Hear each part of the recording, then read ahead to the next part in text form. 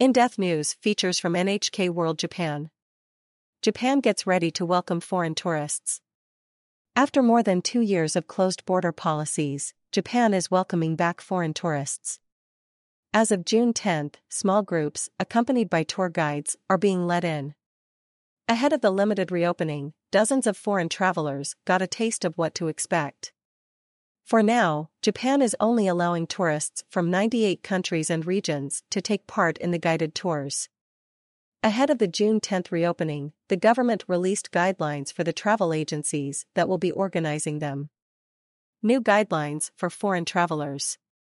The companies will educate their customers on local health guidelines, help them sign up for private health insurance, and keep track of close contacts. In the event a traveler tests positive for COVID-19 while taking part in a tour, they will be guided to a designated healthcare facility for treatment. Close contacts will be asked to isolate, and any tour participant who is not considered a close contact will be allowed to continue the tour. Japan's tourism agency released these rules, based on findings from a series of test tours carried out in May and early June. Test tours in Nagano Prefecture. On May 27, 4 travel agents from Australia arrive at Tokyo's Haneda Airport. They're taking part in one of multiple government-sponsored package trips organized through an approved travel agency. I think I speak for all of us when I say we're very excited about Japan reopening its borders for travelers coming to the country, says Clement K. They don't spend much time in the airport, nor do they get a chance to see Tokyo. Not long after landing, the 4 travelers head directly to Matsumoto City, Nagano Prefecture. They start their next morning off with a temperature check in the hotel lobby. It's one of several anti-COVID infection measures that they've pledged to abide by throughout their trip, like using hand sanitizer frequently and wearing masks when out in public. On top of helping Japan to finalize guidelines for the June 10 reopening, the travel agents say they will use their experience to inform their clients back home, many of whom have not experienced mandatory masking rules for quite some time. Sometimes I forget about the mask, but we see everybody else is wearing them too, apart from eating, and we're not used to doing that in Australia now. Luckily, our guide reminds us, mask on, says Sandy Brazier, one of the participants. She and her fellow travelers are not allowed to stray very far from their tour guide, Tsukushi Kimiko, who offers frequent reminders about the rules. The main event of the group's first day of travel is Matsumoto Castle. Once an imposing fortress used by samurai to exert authority over the local populace, it's now a popular tourist attraction for foreign travelers and Japanese residents alike. People can climb the castle's steep wooden steps and see exhibits featuring some of the feudal-era arms and armor used by its former defenders. Locals await the arrival of foreign tourists. The packaged tour is curated around pre-planned visits to museums and historical spots like this one. Members of the group are not allowed to go off on their own, but the itinerary does provide opportunities to explore and meet the locals. After visiting the castle, the travelers are allowed to take a stroll down Nawat Street, a popular shopping district that's a 5-minute walk away.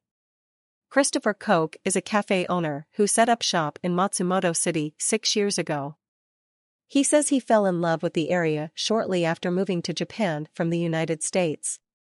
He says his business, which offers Western food like bagels and barbecue pulled pork, proved popular both with expats living in the city and foreign travelers passing through. In 2019, he moved to a larger location on Nawat Street. Then, COVID-19 hit. All my plans went out the window. Basically, I wanted to have music events and parties and invite tourists, but with the pandemic, there are no more tourists, says Koch. He says a boarding house that he and his wife set up on their second floor went mostly unused, and their business dropped by almost 80%. Koch says he's excited for the potential to meet more customers as Japan reopens for tourists. He says he understands that since it starts with small, guided tours, it may be a while before he sees a bump in business. However, he says the gradual reopening is a good first step. Is the tourism boom coming back? Meanwhile, members of the travel industry say a financial boom could still be months away. A representative with a subsidiary of Japan's largest travel agency says that under the current plan, most of their foreign customers are being left out. According to Kurosawa Billy Shinya, president and CEO of JTB Global Marketing and Travel, just 17% of foreign tourists who came to Japan in 2019 took part in packaged group tours. The rest chose to travel solo.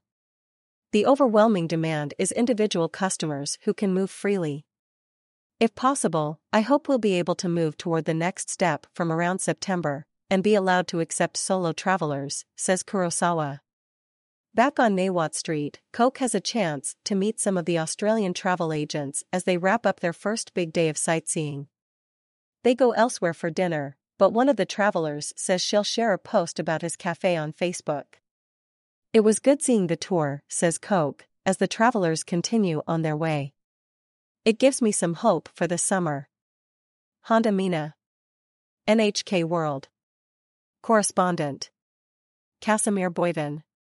NHK World. Consulting producer.